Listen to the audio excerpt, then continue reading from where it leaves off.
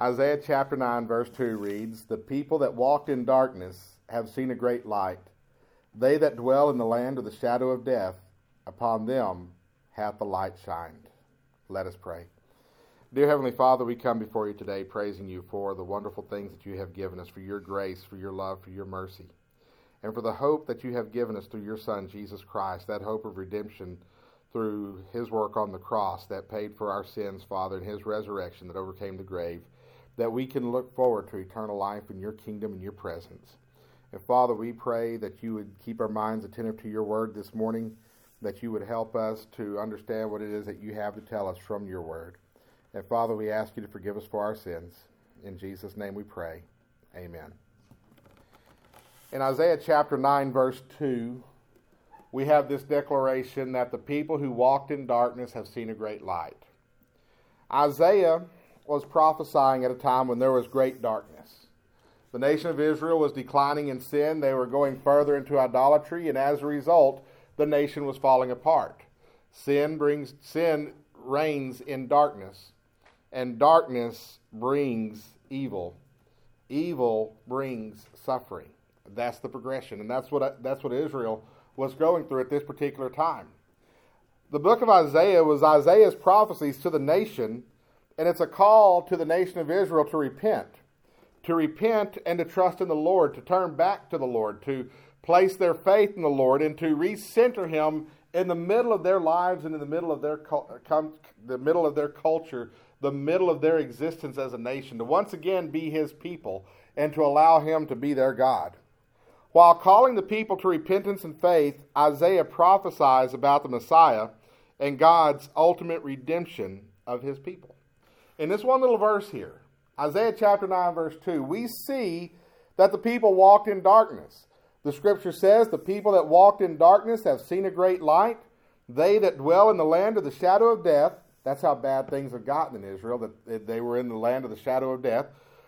"They that dwell in the land of the shadow of death, upon them hath the light shined." We see in Isaiah 9:2 that the people walked in darkness, but those who walked in darkness have seen a great light. And upon them who dwelt in that land, upon them who dwelt in the land of the shadow of death, upon them had the light shined. And that's what I want to talk to you all about this morning, is the light. The people who walked in darkness have seen a great light. The people walked in darkness. As I mentioned, times were dark during Isaiah's day. Israel was in decline due to their spiritual decline. As they continued to worship idols, as immorality continued to become more rampant and more dominant across the land, the nation fell apart. It was split into two nations. Other countries were coming and invading their land, taking their cities, taking their people captive. The worst things that could possibly happen to Israel were happening to Israel, and it was happening because they had turned their back on the Lord. And they were being overrun, and times were cruel and times were evil. The people had walked in darkness. But why was the land dark? The land was dark because the people had removed themselves from God's presence.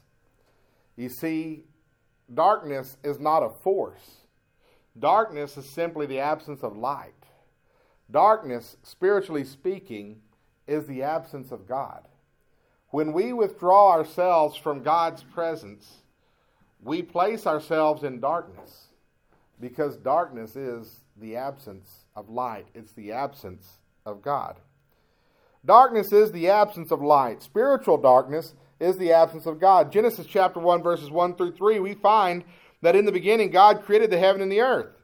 And the earth was without form and void, and darkness was upon the face of the deep. We find that before God and the Holy Spirit did their constructive, and before our Lord did his constructive work on the world, it was dark. Darkness was upon the face of the deep.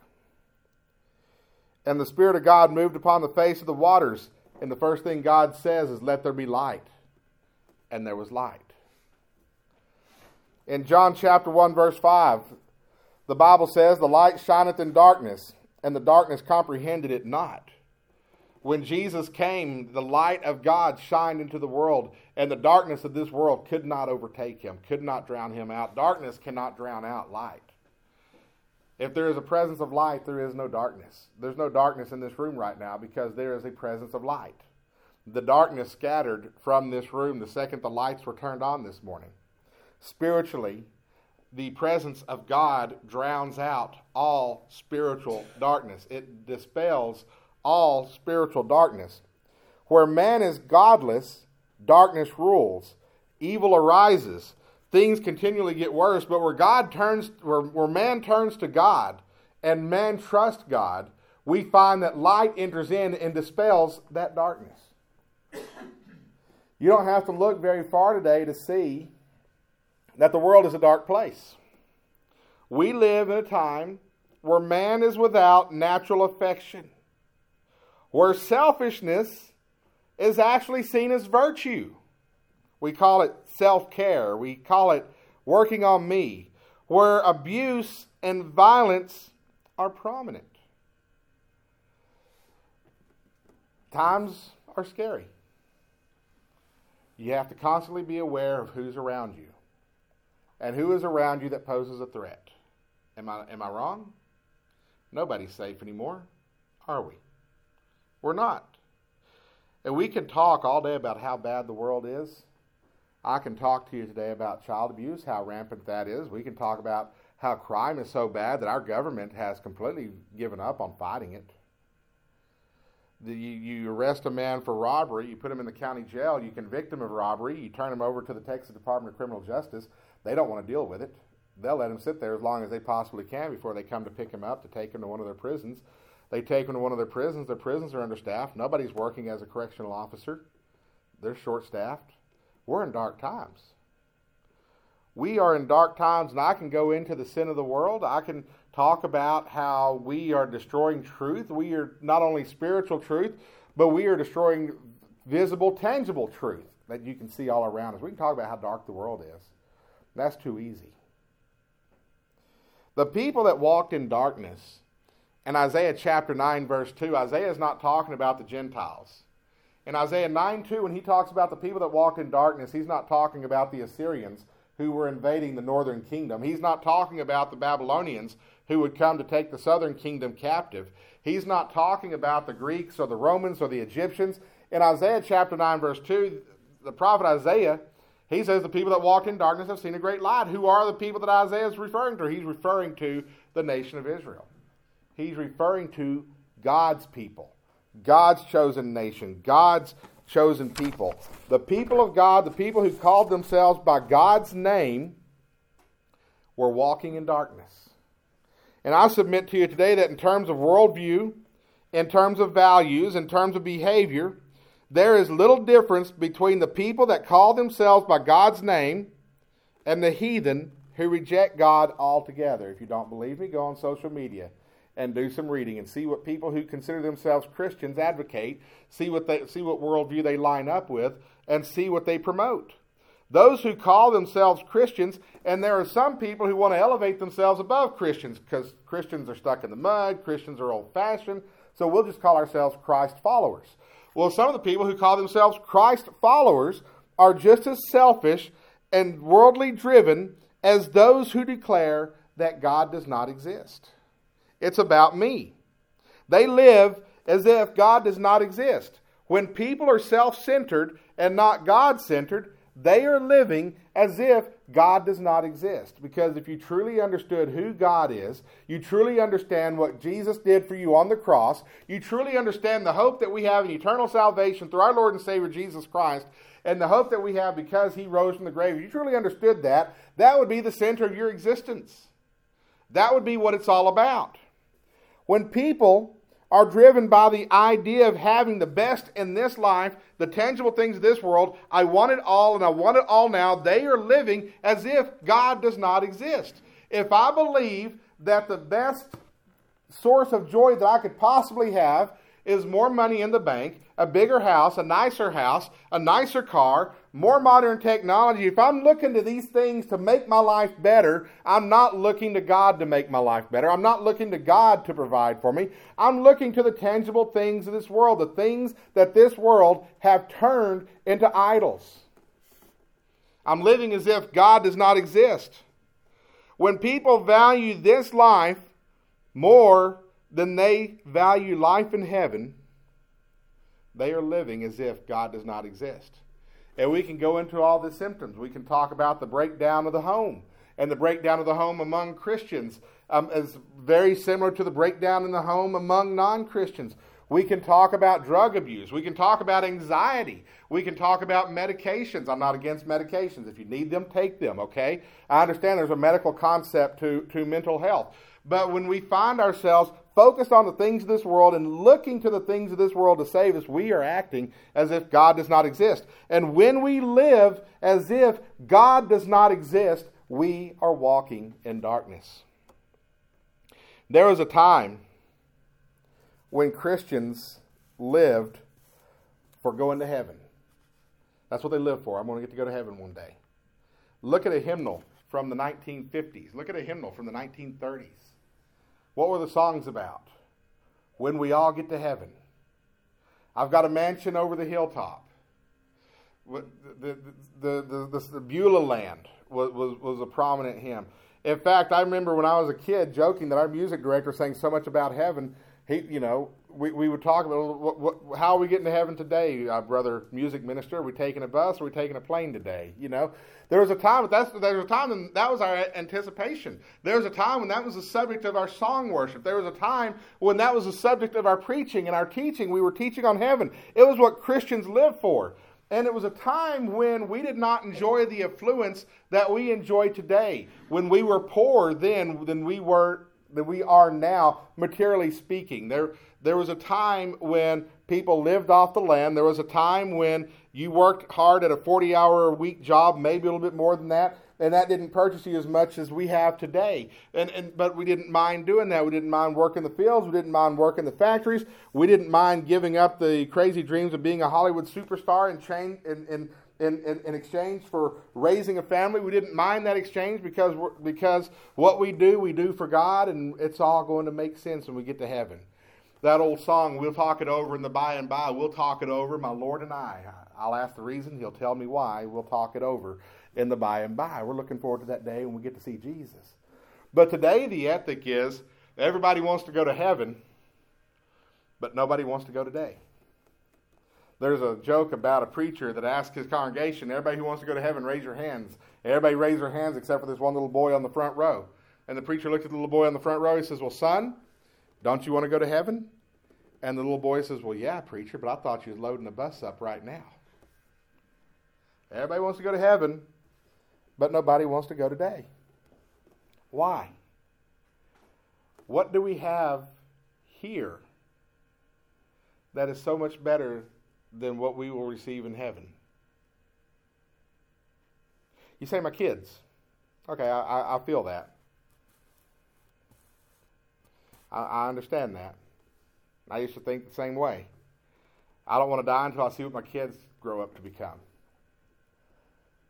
But our mission is to raise our kids in such a way that they trust the Lord and that they go to heaven. And that's going to be the eternal reunion that's going to make a difference to us. Christians today, we walk in darkness. And by that I mean we walk as if God doesn't exist. We try to solve our own problems. We look to material things to bring us joy. We look to material things to bring us fulfillment. We look to other people to be our salvation, and we don't look to the Lord, who's the one who can make all of it happen for us. We don't look to the Lord for our provision. We don't look to the Lord for our joy. We don't look to the Lord for our salvation. We put that demand and that pressure on people and things who cannot make it. And this is walking in darkness. And walking in darkness gives way to dark behavior. It leads to politics over faith. And that's why we have seen the degradation of our political system over the past decade. Because our people as a culture, as a country, as a nation, we're walking in darkness. We're walking as if God doesn't exist. We can't trust God to work this out for us. This is politics. This is the real deal.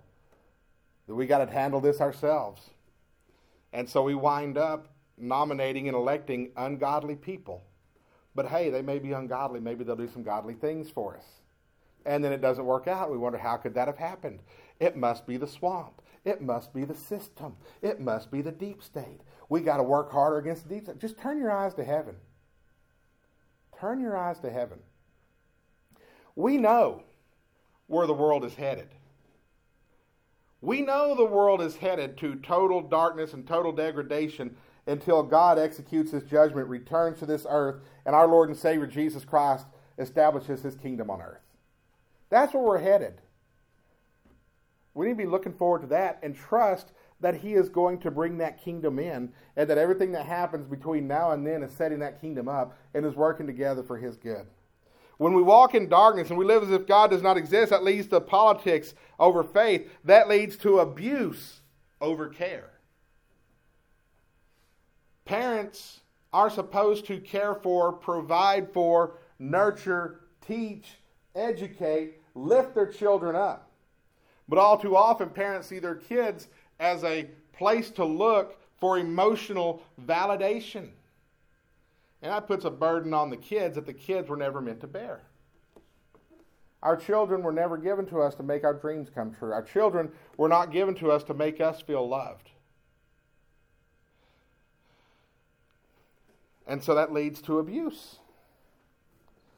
When our kids don't meet that obligation that we feel they have to make us feel better, we tend to lash out against them. That's abuse.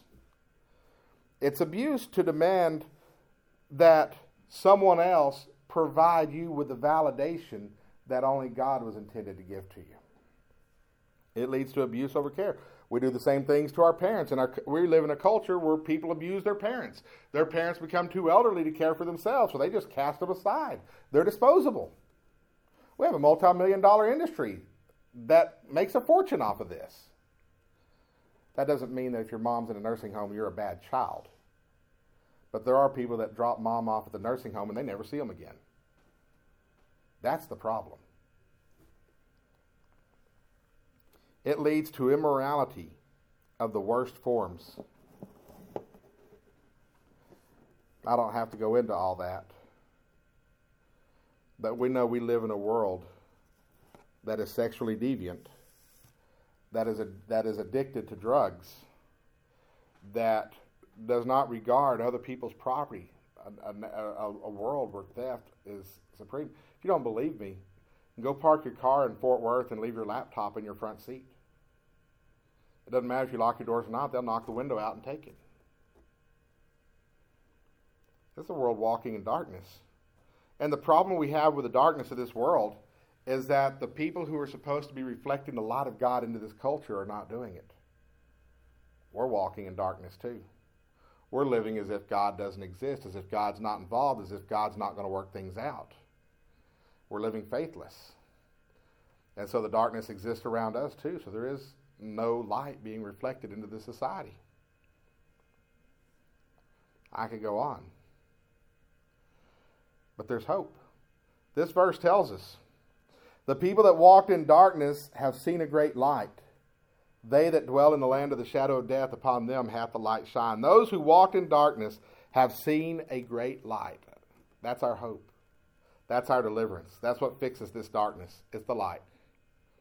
The word light comes from the Hebrew word or, which is a bright and shining light, much like sunrise or a daylight. So we're not looking at the light from a star or the light from a distant flashlight. We are looking at the sun coming up over the horizon. We are looking at the sun climbing to the midday sky to provide its light throughout the noon hours. This is a light that if you look at the Hebrew word, I might have said Greek earlier, that was a misspeak. The Hebrew word or attributes, it means this great shining light, and that this light, according to the Hebrew word, has a connotation of a divine origin to it. So we're not merely talking about the sun rising in the east, but we're talking about this divine light that shines in the darkness, this light that is from God. Like the Apostle John said in John chapter 1, verses 4 through 9, in him was life, and the life was the light of men. And the light shineth in darkness. Notice that. The light shineth in darkness, and the darkness comprehended it not, or the darkness was not able to overtake it. There was a man sent from God whose name was John. The same came for a witness to bear witness of the light, that all men through him might believe. He was not that light, but was sent to bear witness of that light. That was the true light, which lighteth every man that cometh into the world. John chapter 1 identifies Jesus as the light of the world. The light that shines in darkness, the light that gives life to men, the light that overcomes darkness. And just in case you think that my theology is off in John chapter 1, Jesus says it himself in John chapter 8 verse 12, where he says, I am the light of the world. He that followeth me shall not walk in darkness, but shall have the light of life. This is the season we celebrate called Advent. Advent. What is that word Advent? What does that word mean? The word Advent means the arrival. That's what the word Advent means. It means that something notable, something major, something huge, something life-changing has arrived. That's what Advent means. The season of Advent, we celebrate the arrival of Christ, of Messiah, of the promised deliverer from the Old Testament, of our Lord and Savior Jesus Christ. During Advent, the Christmas season, we celebrate his arrival. The fact that he came to earth, he fulfilled the promises of God, he went to the cross where he took upon himself the punishment for our sins, fulfilling God's promise in the Old Testament of redemption from sins. The promise in Isaiah chapter 1 verse 18, where he says, though your sins be as scarlet, they shall be white as snow. That promise was fulfilled through Christ on the cross, where Isaiah says, all we like sheep have turned astray, we have turned everyone to his own way, but the Lord has laid on him, our Lord and Savior Jesus Christ, the iniquity of us all, that he will see the travail of his soul and shall be satisfied. That God would put an end to sin, that he would cleanse the world of sin, that he would bring in a time of everlasting habitation, everlasting blessing. That was all promised. That was all promised through Christ. And in Advent, we celebrate that those promises arrived through Jesus Christ. Why can't we say Christmas? You can say Christmas. But what we celebrate through Advent predates the Christmas traditions. We took the Christmas traditions and we made them Christian.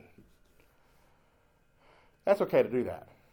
I'm going to go out on a limb here. I'm going to say it's okay to have a Christmas tree. You may not think it's okay to have a Christmas tree. And if it violates your conscience to have a Christmas tree, don't have a Christmas tree. But it's okay to have a Christmas tree. I read blogs every year about this time. The evils of Christmas and the idolatry of Christmas. The verse about the man who takes the tree into his house and cuts it in half and makes firewood out of one end and the idol out of the other. The idol that he made looked nothing like a Christmas tree. It was dirtier. Y'all can study old ancient fertility cults on your own time. I'm not going to do that here. Have a Christmas tree. Enjoy Christmas. But don't forget the reason we celebrate it. We celebrate it because God kept his promise to us. The world is a dark place, but there is hope, and that hope is in the light of the world. We can turn from the darkness and into the light simply by trusting Jesus Christ as our personal Savior. Why do you think you're going to go to heaven? Do you think it's the default place we go when we die? It is not. Heaven is where God receives his people. And his people are those who turn from the darkness to the light. His people are those who turn from sin and trusted Jesus to receive them into heaven because he gave his life on the cross for them. And you say, I've already been saved, Brother Leland. Amen. If the church returned to Jesus, we would see that light shine and we would see people redeemed. The problem is the church walks in darkness too. The church finds hope in the here and now. We find hope in the condition of the bank account, and we lose hope when it doesn't go the right direction. We find hope in the physical, tangible things of the world. How are we doing? Do we have a good public relations ministry? How is our social media doing? Are people speaking well of us? But the Bible says to be a friend of the world is to be an enemy of God. We look to temporary earthly things to solve our problems. If the church returned to Jesus, if the church placed its faith in Jesus, if the church made as its mission and its core reason for existence glorifying the Lord and spreading his gospel, we'd see the light shine and we'd see people redeemed. If we found hope in the return of the Lord and the establishment of his kingdom, we'd find peace in him. Advent, also known as the Christmas season, also known as the holiday season, doesn't need to be a time to remember to slow down and spend with family. Well, you do need to slow down and spend time with family. But that's not what this season is for. The season is not to remind you to do that. You should already be doing that. This season should remind us to look forward to the coming of the Lord and to find hope in that. The verse goes on to say that they that dwell in the land of the shadow of death, upon them hath the light shined.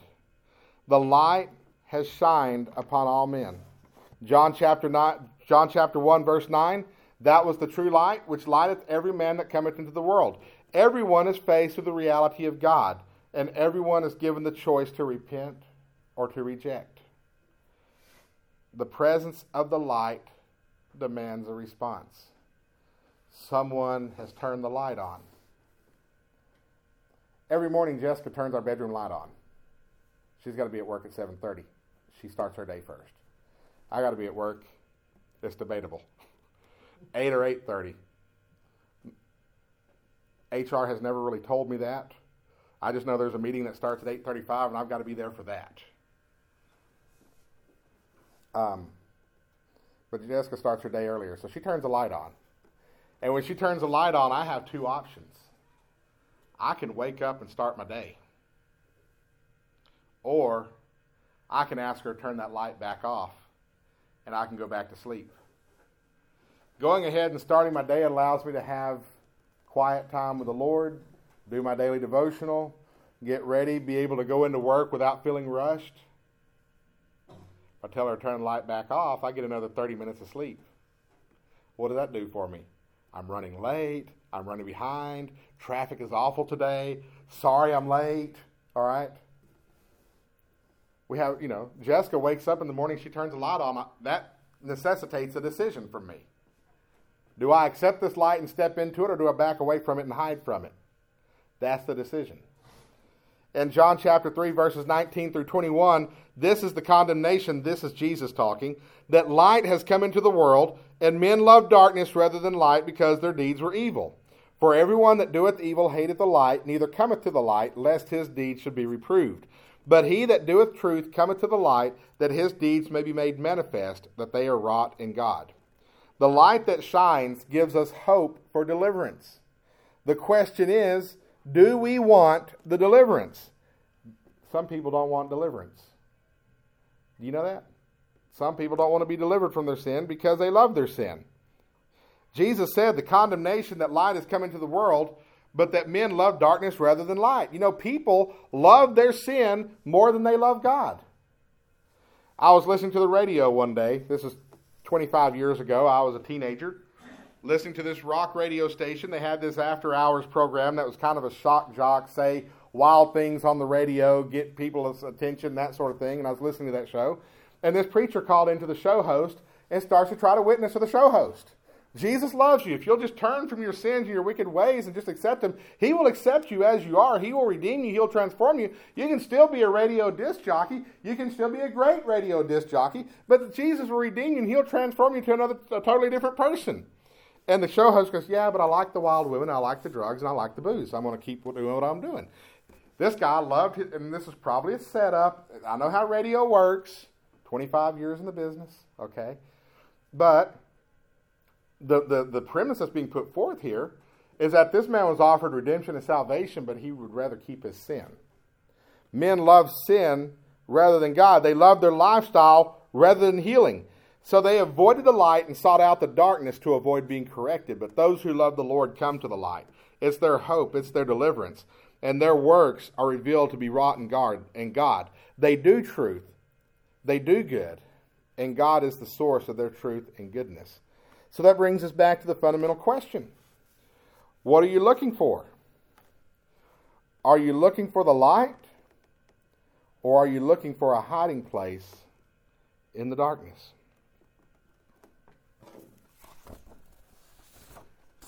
When you're sitting in darkness, sometimes you don't quite realize you're sitting in darkness. The lights in my house don't work too well. It's kind of dark in there. Now, if you've been sitting in my house all day, you don't think of it as being dark. It just seems normal to you. But if it's 1 o'clock in the afternoon on a sunny day and you step out of my front door into the light, that sun's pretty bright. Hurts your eyes a little bit. You don't realize how dark it is inside till you step out into the light. And for a lot of us, we're sitting in darkness and we don't realize we're sitting in darkness. It feels normal. It's just life. It's what it is. And so we live life in the darkness. It's just normal. That's just how people treat other people. It's just how people treat me. That's just who I am. That's just how I treat other people.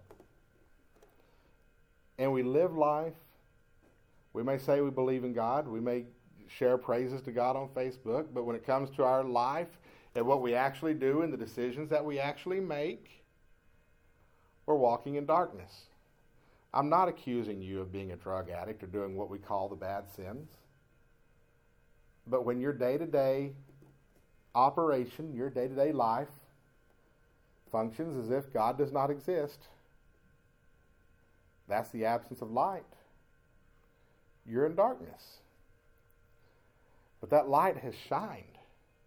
And God has made himself known to you. And that light that shines is our Lord and Savior, Jesus Christ. And you can step out of that darkness into that light simply by trusting him day to day and centering your life on him, giving real purpose to what you do in the day to day. And you're able to step into the light. I think it's fitting that we have Christmas lights for Christmas. You can go through neighborhoods in some towns and it's lit up like it's daytime because have y'all ever been to Marshall, Texas during Christmas time? That entire city's lit up like an airport. I'm surprised the 747 doesn't land on Main Street at some point. You can step into the light. And that light is that deliverance in our Lord and Savior Jesus Christ. And so the plea that I put before y'all this Christmas season is to A, recenter your personal life on God. Step into the light. Pray daily. Set aside that time and pray daily. I don't have time. Yes, you do. Just have to rearrange it a little bit. It's hard to do. I get that.